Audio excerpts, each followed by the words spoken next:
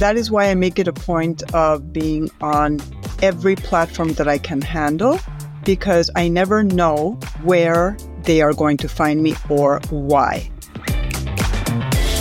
You're listening to the Let's Talk Marketing podcast hosted by me, Katya Allison. So what have you gotten yourself into?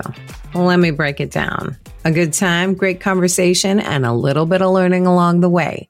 Through insightful interviews with top marketers, entrepreneurs, and thought leaders, I explore the latest trends, techniques, and strategies in the world of marketing. I'm here to offer you engaging and informative discussions to help you stay up to date on the latest trends and take your marketing skills to the next level. In today's episode, we're actually covering the creator's point of view with a creator, Lorraine Ladish. She is a bilingual writer, influencer, and CEO of Viva 50, which is an online community for those celebrating life at 50 and over. With a diverse background and personal experience, Lorraine has published books covering topics such as mental health, parenting, and entrepreneurship. Now, despite losing her print journalism collaborations during the 2008 recession, Lorraine adapted and became a leading voice in the midlife influencer realm, featured by Oprah Daily, Real Self, and AARP. She is committed to eradicating ageism and empowering people to embrace every decade of their life with positivity and joy. And it was truly a joy to get her perspective. So let's roll up our sleeves. Let's talk marketing with Lorraine Ladish. Lorraine, welcome to Let's Talk Marketing. I'm really excited to have you on as a guest today. I think I'm more excited than you are at this point. Impossible. And I'm also really excited because we're going to be talking about influencer marketing, but from the creator point of view, which you are a very well-known and popular creator. But before we dive into just that strategy portion, I'd love to get to know you a little bit better as well, too. As an influencer creator, I'm curious, what was your first influencer partnership? So I was thinking about that, and I am not quite sure, because before I decided to have my own brand online 10 years ago, I was managing somebody else's website for Latina moms, and I was already doing paid things. And I had to be very careful because it could be conflict with that brand, but I would do Twitter parties. I can't remember exactly what the brands were, but I was already getting paid to host Twitter parties. That's the OG part of how you got paid to do things. I love it. And actually, they paid really well. But then when I launched my own brand, I think it was a lip syncing video that I had to do with my kids. And it was because Tori Amos was turning 50, which I was 50, I think, already. My eldest was, I think, 13, and her kid was 13. And so she had this song, which I forget what it was, but it's in my YouTube channel. So a bunch of moms got hired to do the lip syncing with their kids. My kids hated every minute of it. It was a disaster to do it. They did not pay very much, but it was shortly after I had launched my website. So for me, it was like a big win. Of course, now I look at it and I am totally embarrassed by it, but it happened. Everybody has to start now, like fast forward. What does that look like for you now? It sounds like you were also very intentional with stepping into this influencer creator space by launching yourself as a brand and having your website as well too. But where are you as a creator now? Is it full-time? Is it part-time? What social networks are you on? Tell us a little bit about that. Full-time 200%. I am turning 60 this year, and my brand was started when I turned 50. So the brand is Viva 50, but I am going to continue, I think, with the same thing. I'm not going to rebrand myself 60 anything because it encompasses. So, but the point is that I made it work, and I didn't know that I was going to be able to. When I started Viva 50 10 years ago, I told my husband, I said, I don't know if I'm going to be able to make this profitable. Yeah. I'm going to start it. And I thought it was going to be very hard. Within the first year, I had replaced my income as somebody else's editor-in-chief. So I was ecstatic. So now, of course, I still do it full time, but what I like to call the ratio of work to income is like less work, more income, which means that I have a way more balanced life right now than I did when I started the website 10 years ago. The website, and you asked me where I am, everywhere. I even have Be Real, which I hardly post on, or Clubhouse started, I was on that. Periscope came and went, I was on that. Vine came and went, I was on that. Snapchat came and went for adults, I was on that. So I always at least secure my name on any new social medium that could be something. And I did TikTok, and then I got locked out of my own name, and now I'm the flawed yogini. So there you go. But usually I'm Lorraine C. Ladish all over the place, and Viva 50 as well. And yes, full-time. This is not my side gig. This is not my money to buy like a jacket. This is your full-time gig, which I feel like it's so inspirational. I think that's what people want to do when they dip their toes or step into this world in the creator economy of being an influencer and a creator. They want to be able to make it a full-time job, but it is a full-time job. There is marketing that is involved in it as well, too. Like you said, there is this branding. There is acquiring your name. I don't even know that everybody thinks about that. I don't know if this is going to be a thing, but if it eventually becomes a thing, I don't have to invent a new name. It's not taken. You are truly building out your brand of what you're doing now. What do you love about what you do? But also, what would you pluck out of it? You're like, it would be absolutely perfect if I just didn't have to do this along with everything else. What I love is the creativity, because I think I need to preface the fact that what I just said with the fact that I have always worked for myself. And being almost 60, this means that I have worked for myself for over 40 years. That's a long time. And it also means that I have this work ethic. I have always been a freelancer or self-employed. Nobody needs to tell me what to do. Yeah. I get things done because that's the way my brain is wired. And I work really well independently. I can work for 24 hours straight and then take a break. I'm not afraid of work. So what I love the most is the creativity, learning new things, applying them, and the connections I make online. I have made very tight connections with people who have helped me even with my children. When my eldest was very daring, I had everything stolen in Barcelona, was able to wire a blogger money. When she was in Morocco, I connected with another blogger. Another person hosted her in their home. So what I mean is that real life connections that have lasted for a decade, and some of them are newer. The things that I don't like to do, fortunately, I have been working with an agent, Joanna Voss, who you have, I feel, interviewed as well. And we've been working together for 6 years, going on our 7th. And so she really takes care of all the things I don't like. Nice. Thankfully, she loves to negotiate. She loves all that, and I do not. So I started looking for an agent when I was already making money, but I was understanding that I did not enjoy the process of negotiating, realizing that I had just undersold myself because they were willing to pay more and they had paid other people and things like that. So she really does take care of all the things that I do not enjoy and I'm not necessarily great at. Nice. Also, the creativity part.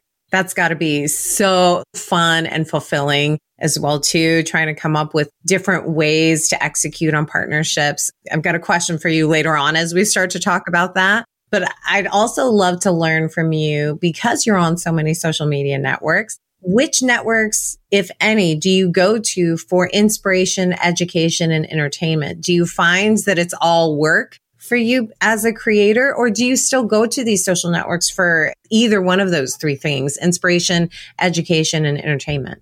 Yeah, I love social media, I have to say. To me, it's not a chore. Even when I share my day, which I do it naturally, it's almost second nature. I don't have to think about it.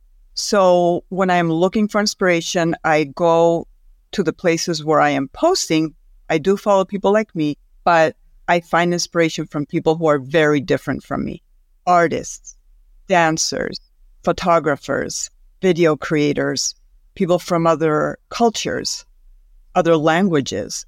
Because if I start looking at midlife women in my particular case, I'm going to be doing what everybody else is doing. Yeah. And then I'm not going to stand out and I'm not going to have fun. And then I also sign up sometimes for courses. There is this much younger creator. Her name is Tina Lee. She blew up on Instagram. She's made this course that is very detailed. I paid money that was very well spent. I did her Reels course because, of course, you can learn things online and you can learn them by yourself. But I am a big believer that time is money. and I like everything condensed. And I'm like, why am I going to be scattered and trying to figure out all these things if I can have it all in one place, pay someone, figure all this out, do it? And so then I started recreating things that other people had done in my own way.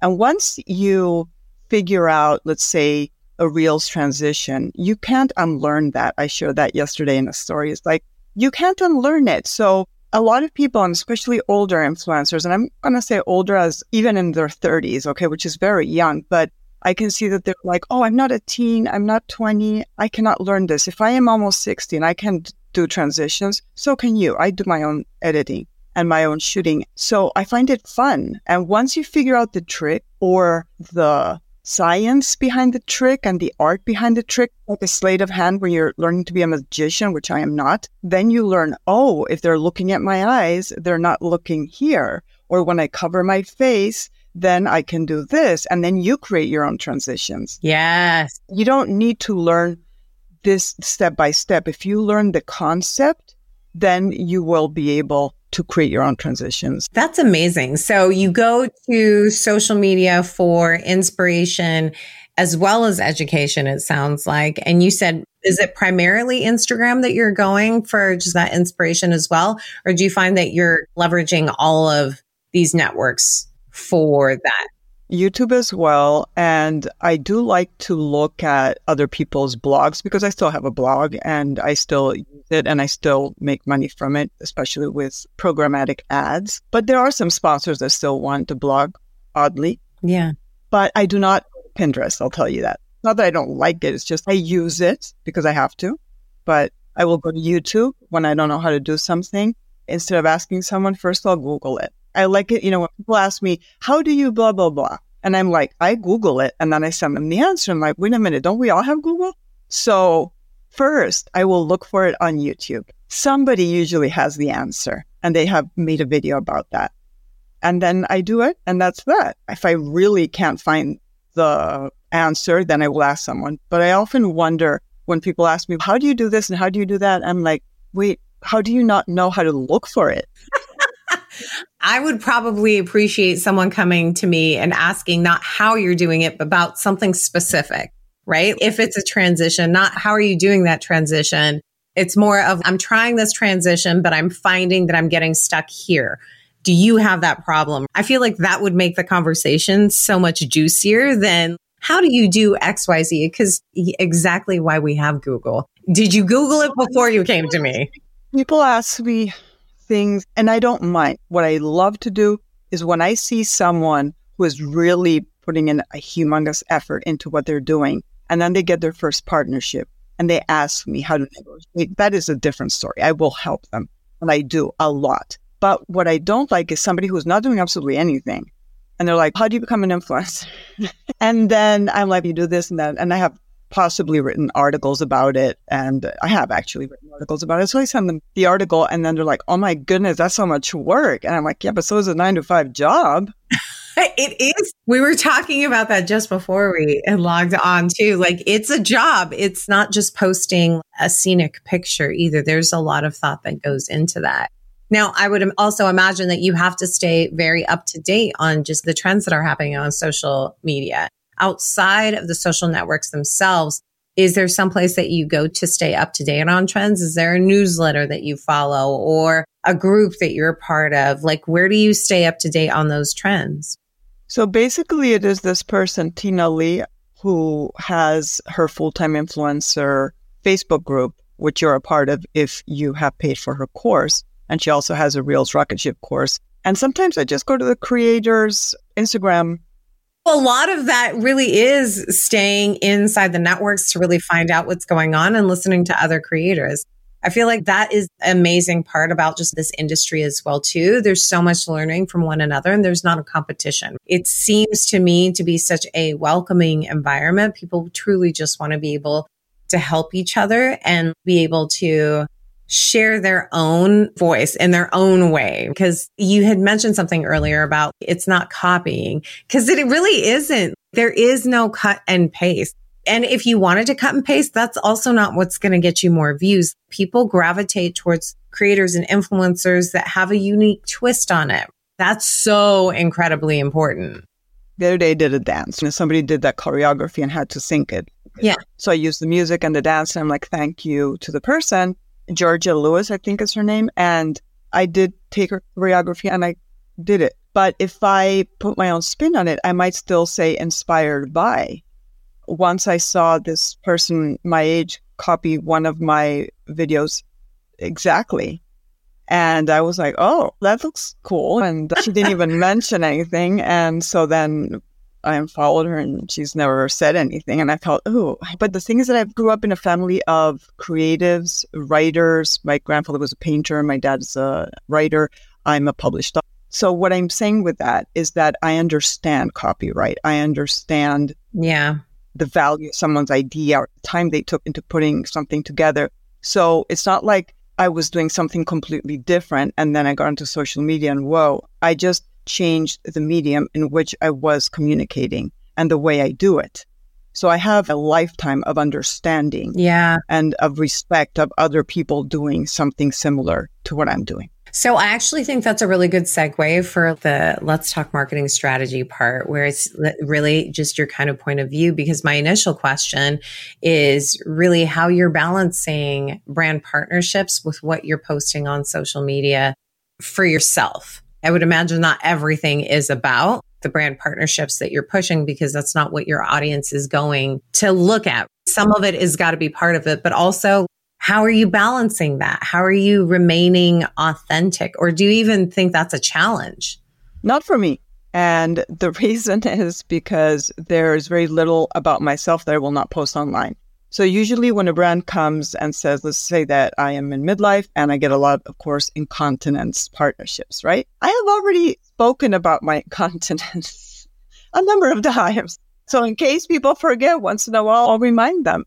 And a lot of the partnerships I get is in fact because I have disclosed those things about myself. For example, mental health. I take medication for mental health and I have done therapy and I have done this and that. So I have already spoken about that. It's not usually that there's a partnership, although it does happen. Is there someone in your family who has this situation? There has to be a personal connection, usually. It's not something that I don't have anything to do with. There are certain things that I will not touch for different reasons. Like I think each person has their things that they will or will not do. I will not do weight loss because I had an eating disorder. And I feel it would be not only inauthentic, I don't believe in it, but that doesn't mean I think it's terrible for other people to do it because a lot of people benefit from that and they might need it. I don't.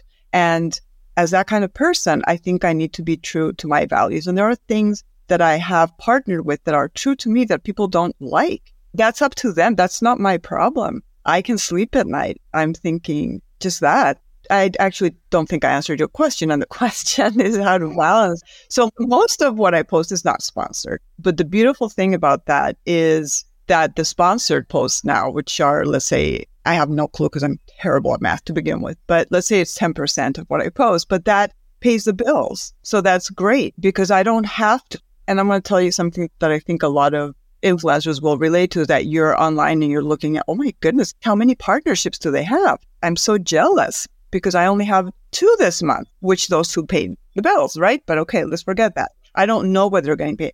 And so then they're posting and they're using the paid promotion tool because they got a water bottle for free. And so I'm thinking it's a paid promotion. It really isn't. So I do not label, when I'm gifted something, I do not label it as paid because I cannot pay my bills with that. The FTC at some point said if you get something for free, you should label it paid. I don't do that. I do state that I got it for free, that it is gifted, but I feel that it is misleading. And then people are going to think my feed is full of all these paid posts when it's not really. And I try hard.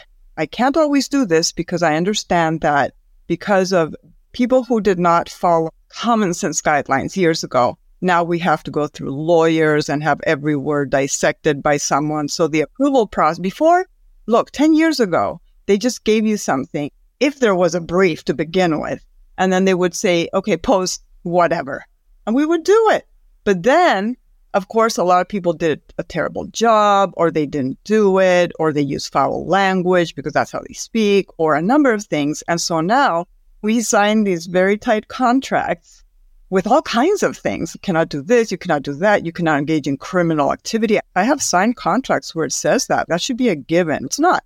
So apparently, and I get it. And so the thing is that when a brand comes back and says, okay, these talking points have to be like, you have to say it like this. And I've had to redo a video because I said one word that I wasn't supposed to word that way. And I'll do it because I get it. It's legal stuff that they have to adhere to. And I'm getting paid well, and I don't mind doing what I'm supposed to do. If I didn't do it right, I'll do it again.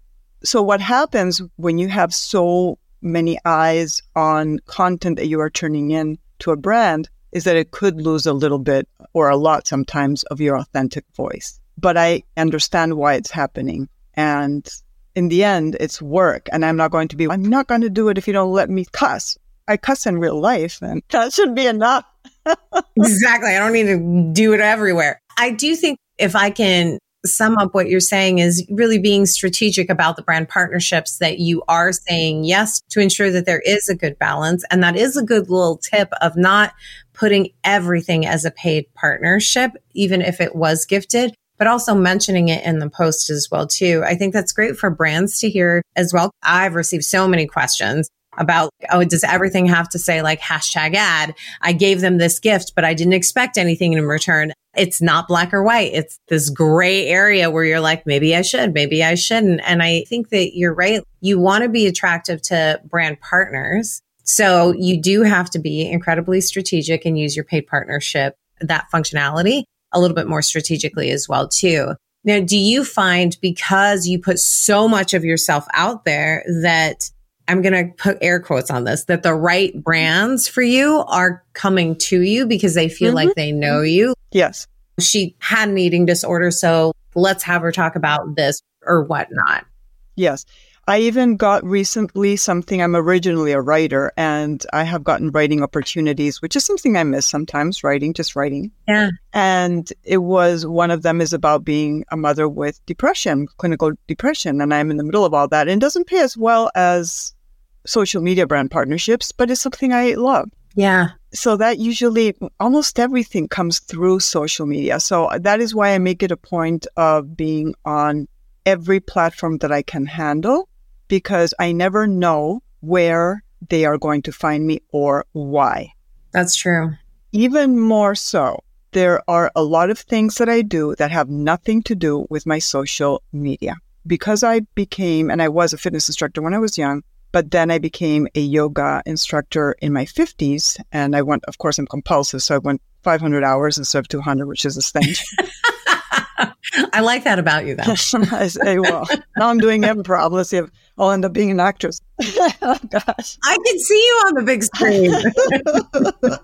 I'm talking more like local stages, but the point being that, so I get hired to do things that nobody will see on my socials, like create an exercise plan for women who have incontinence. And this is going to go on some app that somebody created. So a lot of the stuff has nothing to do with posting on my socials. And that is incredible because I don't have to clutter my feed with a bazillion. And I also try, like, even when we do get sponsorships, I don't like to do them back to back. Yeah. Because I think it doesn't look good. So I will try to create, and I have enough non-sponsored content that I can fit in between. I also think it speaks to what you had mentioned earlier about what you love about what it is that you do. It's the connections, is building these relationships. Like when you are saying yes to things that you don't see the immediate, oh, I'm going to get paid for this. When you're working on building relationships, that also is what is bringing in the stuff as well. So it's like you're attracting it, not to get too down the rabbit hole of putting out what you want to be able to attract. But I do believe in that. And I think as a creator, it's a great mentality to adopt instead of, oh, I have to do that. Because I think that's where inauthenticity is born is, oh, I have to, and then I'm forced to. And then, okay, where's the next thing? Where's the next thing? You have to be able to breathe through it. And does this align with who I am and who I'm representing? Because when it does, they will find you because you have an audience that you've gained. You've built out a community that trusts you. And that's essentially what is so successful about partnering with influencers and creators like yourself. I've had my Instagram account for 12 years. It's not explosive growth by any means, but it does mean that I've known some of the people who follow me for over 10 years. But I also think that's also very important for anybody who's listening to hear is that it's not explosive. There is virality. There's those viral moments, but then there is like the steady. It's more about steadiness and consistency, I think. Now, I am also really just curious because earlier we talked about being a creator and an influencer is a business. Will you break down like what goes into a partnership? How much prep are you doing? You said that you do your own camera work and editing. Do you have multiple cameras going on? Walk me through. Today, I am working on a paid partnership post. That is true to a certain extent, but I am also married to a professional photographer who was a photojournalist for most of his life and then went into writing. And now he has to take my picture. So when it comes to pictures, he takes the pictures, but we have had to redefine what that looked like. Because when my husband used to work as a photojournalist, you go out and you take your pictures, you turn them in. The New York Times, he worked for the New York Times, they would publish whatever pictures they chose. That's it. Yeah. Nobody's editing in front of you or choosing. With me, we would go out at the very beginning and I would be like, let me see.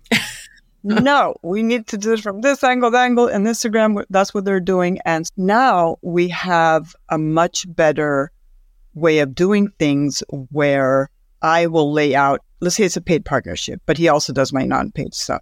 But if it's a paid partnership, then I print the brief. I am a printout person and read it and take it with me and all that. In your hand.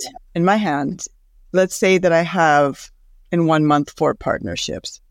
I will try and take advantage of the day and do them all in one day if I can. If I can't, then let's say that I do just one. So I take that brief, I look at it, and I usually do the visuals first. It helps me just do the visuals. And if it's a reel, usually I ask for my husband to come and do it with me because I feel a huge responsibility when I'm being paid. Yeah. And now we get hired as a couple, actually. And actually, we're doing something else together soon next week.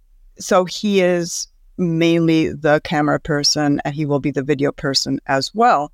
I usually do the editing of the video because I'm more online and I know what's going on with reels and stuff like that. Unless it's a voiceover, he will do that. Not the voiceover, but the editing of it. I remember a partnership last year where they were paying us so much money in my world that I was like, there's no way that we're going to sit home and take the pictures here. Yeah. Like we have to just blow this out of the water.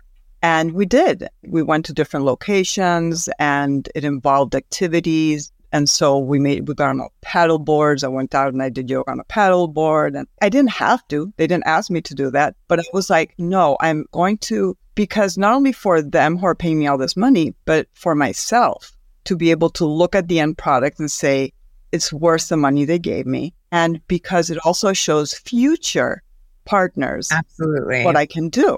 So there is no, this is how I do it all the time, because sometimes it'll be a reel. Sometimes it will be several reels. Sometimes it will be a blog post. So there's all kinds of different things that happen. And then I also take extra photos in general that could be used for a brand purpose. Let's say it's an awareness campaign and they need my father I do a lot of health. And so my father has had a number of health issues happen. So we do a lot of health awareness. And so when I go to Spain and visit my dad, my husband takes his camera and I tell my dad, who dislikes having his picture taken with a passion, I need pictures with you, Daddy, because he's 84 now, because of work. Yeah. And so I said, so you won't have this crappy picture that I took of you, like a selfie in the living room. We'll have a good picture. And I do that with my kids, even with friends sometimes. So we have an archive of pictures that are ready to go that we've never used and that will only be for this brand. So it's like a lifestyle. My God, I love it. It's your job.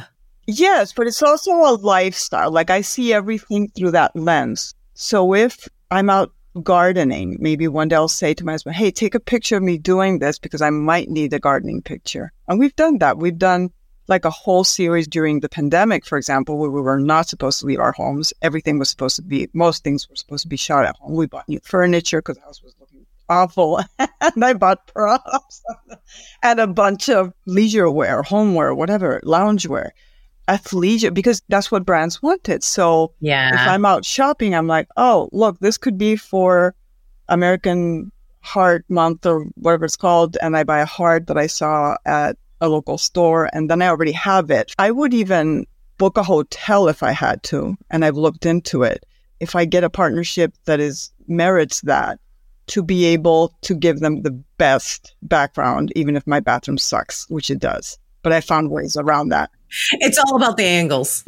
It is, but people don't understand that. So really, I'm just realizing I don't have a breakdown of this is what happens. What happens is that I evaluate what the message is, what it could look like. Once I have all the pictures, visuals, or video, then I write the caption. I do it in reverse, unless there needs to be a storyline to the reel and overlays that the brand has to approve before I even shoot. That happens too. And sometimes there's a back and forth, and finally you can shoot, and then there you go, you do it. But it's something that, because I do it all the time, I would say that I possibly create content every day in some manner.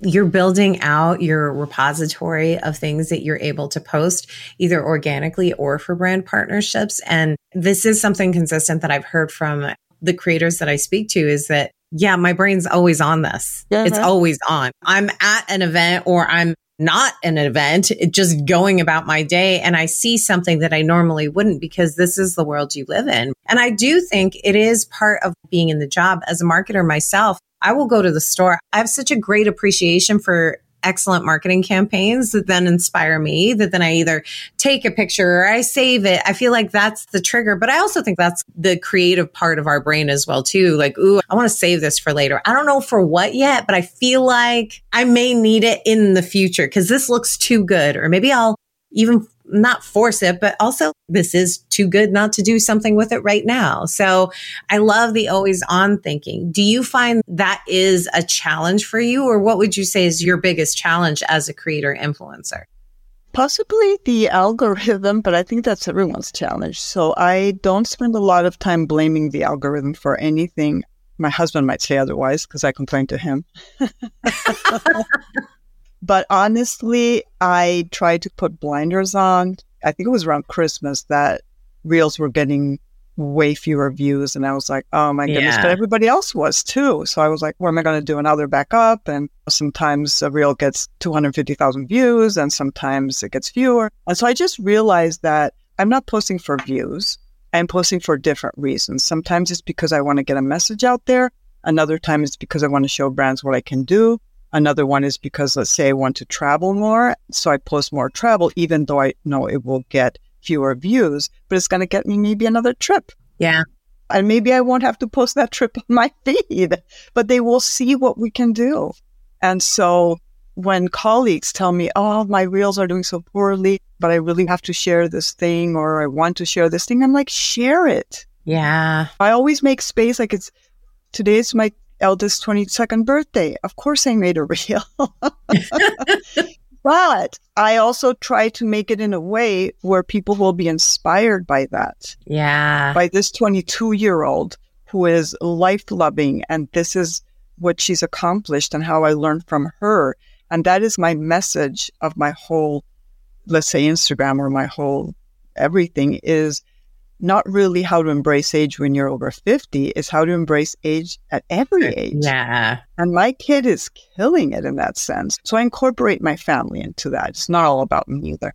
I love that they are open to that. You know what I mean? Because I think that there are some families who just do not want to be on at all. I know my husband doesn't post anything and will be very strategic if he's in the picture. I'm like, okay, I'm going to post this. Are you okay with posting? I'm not an influencer, but there is so much that goes into it when you decide to include your family in it as well. But I also think that's who you are.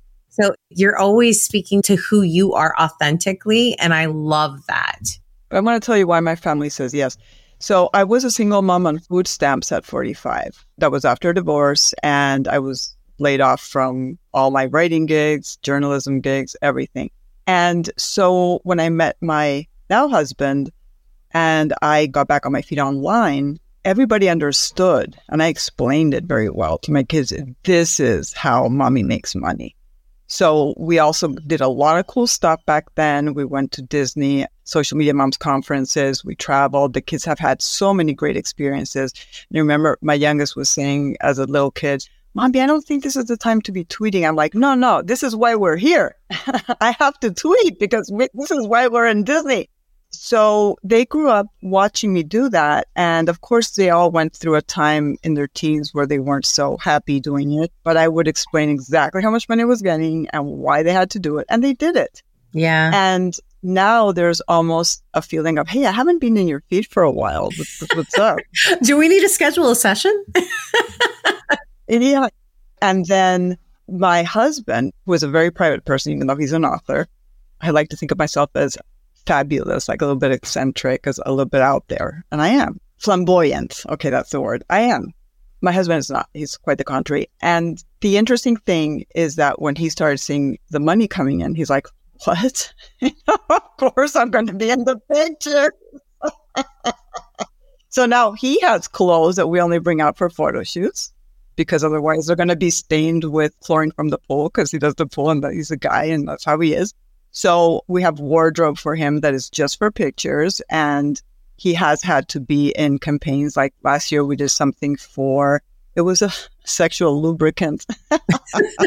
I asked him, he's like, well, everybody had sex, right? Not everybody, maybe, but. Well, they all should. So we did it. It was great. And then we started getting more work as a couple, and it was great. We were cast as talent together. And first I had to learn lines, and he eventually said lines as well. And he understood how hard it was to deliver lines. Now that he's a part of the whole thing, he watched me, because before it was mostly me doing it. And then I would go on a conference and I would post about it, but he wasn't seeing me work away from home and then catch up on my Instagram at night, for example. Yeah, that's true. And then he saw how I was taking all this video, or he was doing it. And then at night I would sit there and do it all. There's something else that I do when I travel and I'm working. I do not drink. Like, I'm a social drinker, but if I am on the job, you will not see me drinking, just because I need to be 100%. And I want to give that client my everything. So if I want to sleep 6 hours, I'm going to sleep well. Yes. And I'm going to be okay the next day. And then the last day, I will celebrate. You're like, let's relax, pour the wine. But that's been me, even when I was young. It's this work ethic that I think that one needs to have. Yeah. And drinking can slow you down, right? It slows down the mind. It makes you groggy, and then you're not on top of your game. For me, and then I wake up the next day like, what? I have to get up early and deliver lines. What are you talking about? No, like, I personally can't. Yeah, no, you have to be able to deliver your best self. And I think you have such an intense work ethic in like the best way possible that any brand that you're representing has got to just love you and be like, let's sign her up again, because it's the quality of work and it is the work ethic as well, too. I think that's really hard to find, because right now we're living in this world where everyone's an influencer and everyone's a creator. There's been these conversations of influencer rates.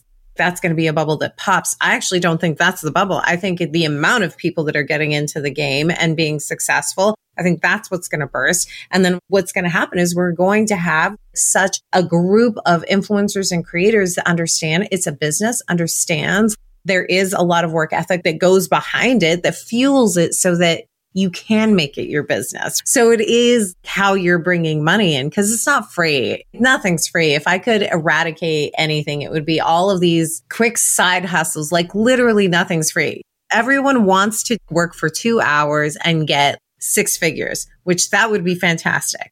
That's also could just be me. I just don't believe that's real.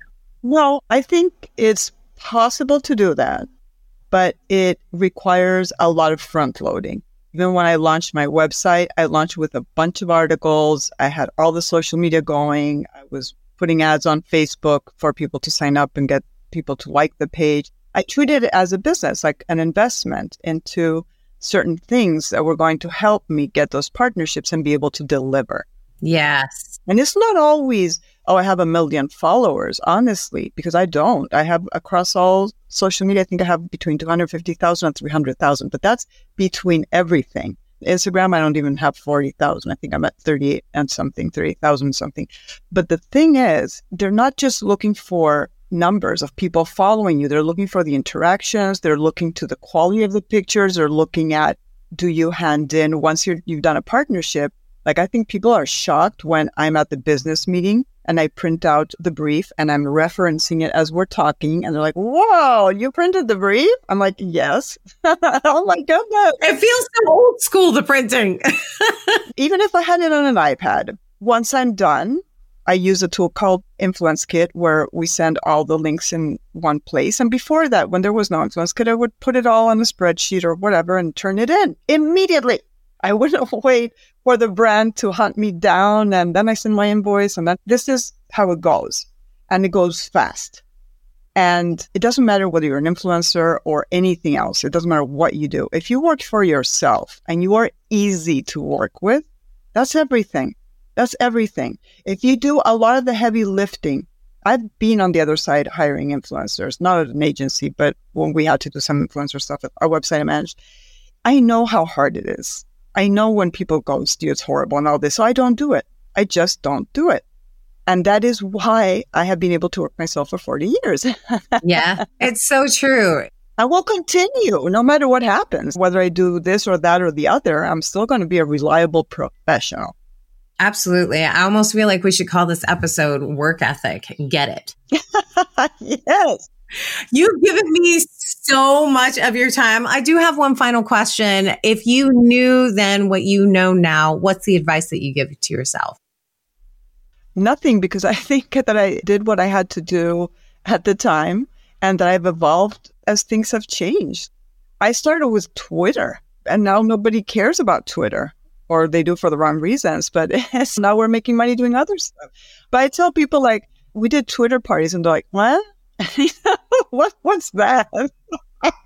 I also feel like old school ways are coming back because like Twitter parties brought people in. They're going to continue to bring people in. And now I feel like we've cycled enough where it's time to start back in here. How can we do them slightly differently? So again, that's probably another episode. But I love the fact that you're like, there is no advice. You have to get through what you get through to get to where you're at now.